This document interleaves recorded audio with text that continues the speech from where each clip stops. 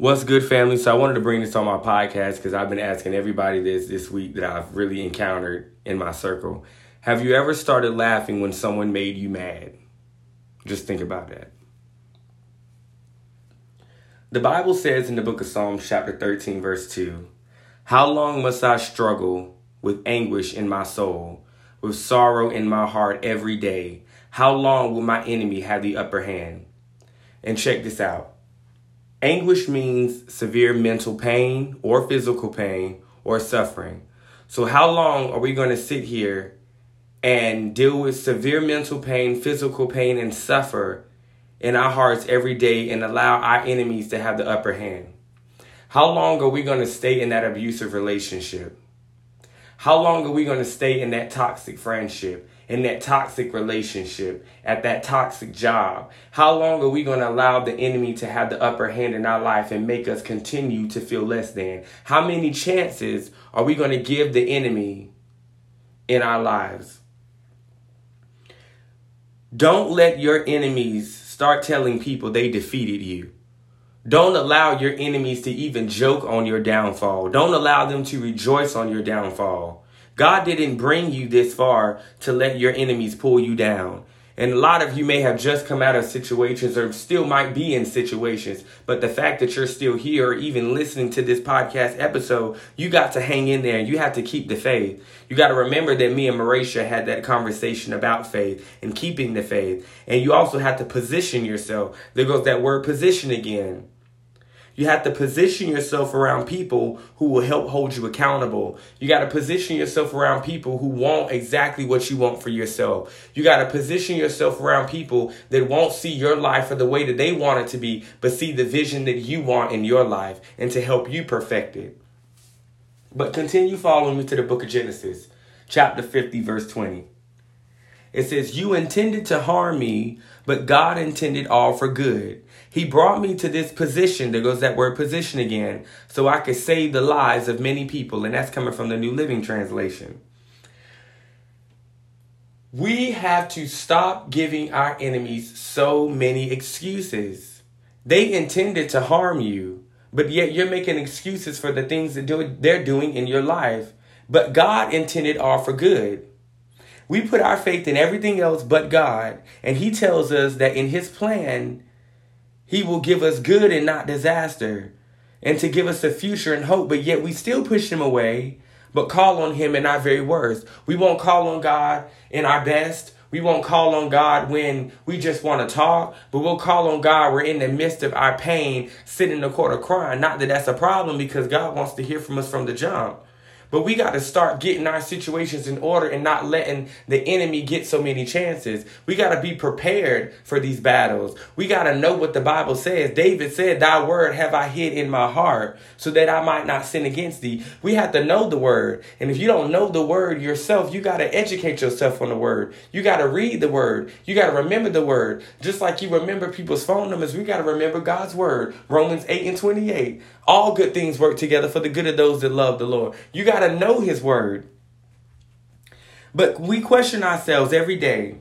Why does God do this? Why did God place him in this situation? Why am I going through what I'm going through? Nobody deserves the type of pain that I'm in. Nobody deserves the childhood that I was raised up in. Nobody deserves to walk in the shoes that I've walked in. But you got to understand something, that He brought you to where you are listening to this podcast at this very second, because to you, your life might be a joke.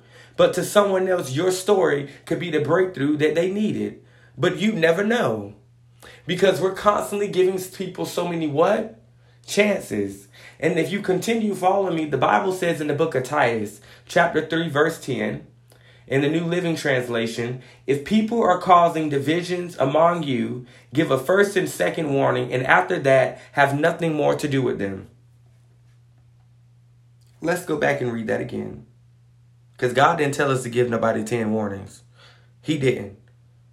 He said, if people are causing divisions among you, give a first and second warning, and after that, have nothing more to do with them. If somebody is causing turmoil, they're causing pain, they're causing division, they're causing anything in your life that is that will negatively impact you, give them 2 warnings and cut them off. And some of us is like, I give a warning, cut them off. Good.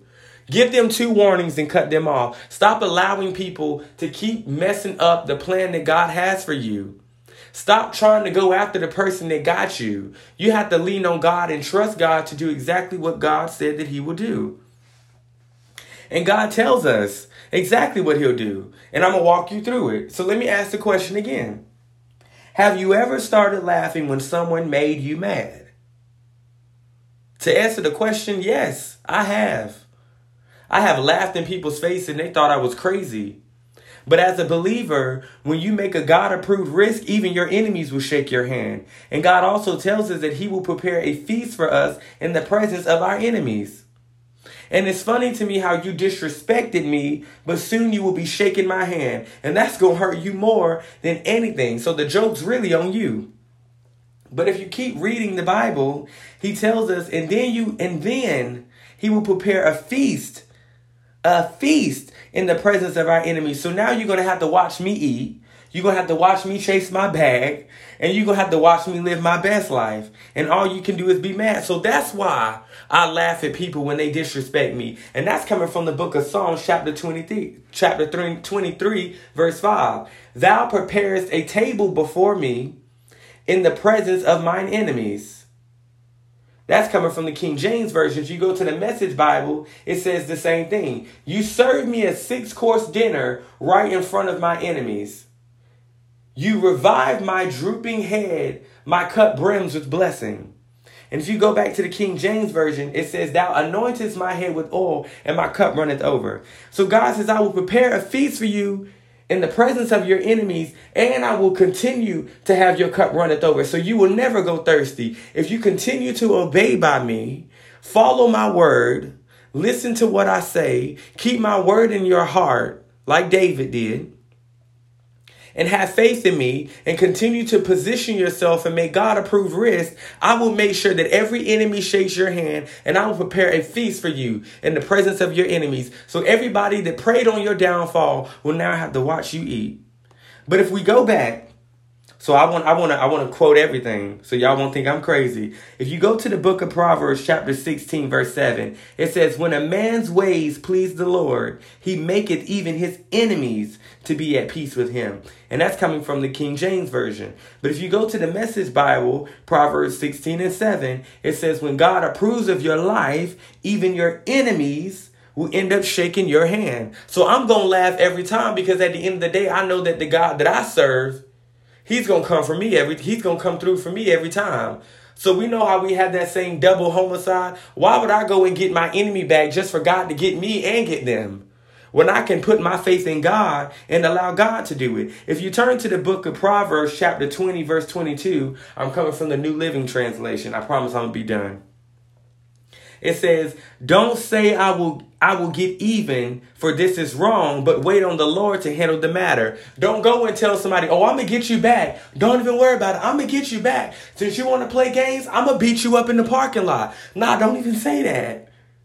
Wait on the Lord to handle the matter. He tells us that. And if you go to the King James Version, Proverbs 20 and 22, it says, say not thou, I will recompense evil, but wait on the Lord, and he shall save thee. Why go out and beat somebody up when God can save you and get them? So, of course, we're going to laugh every time somebody does wrong to us, because why would I take myself out of character and make myself look like a clown, or make myself look dumb and cause a scene, when I can let you be the clown?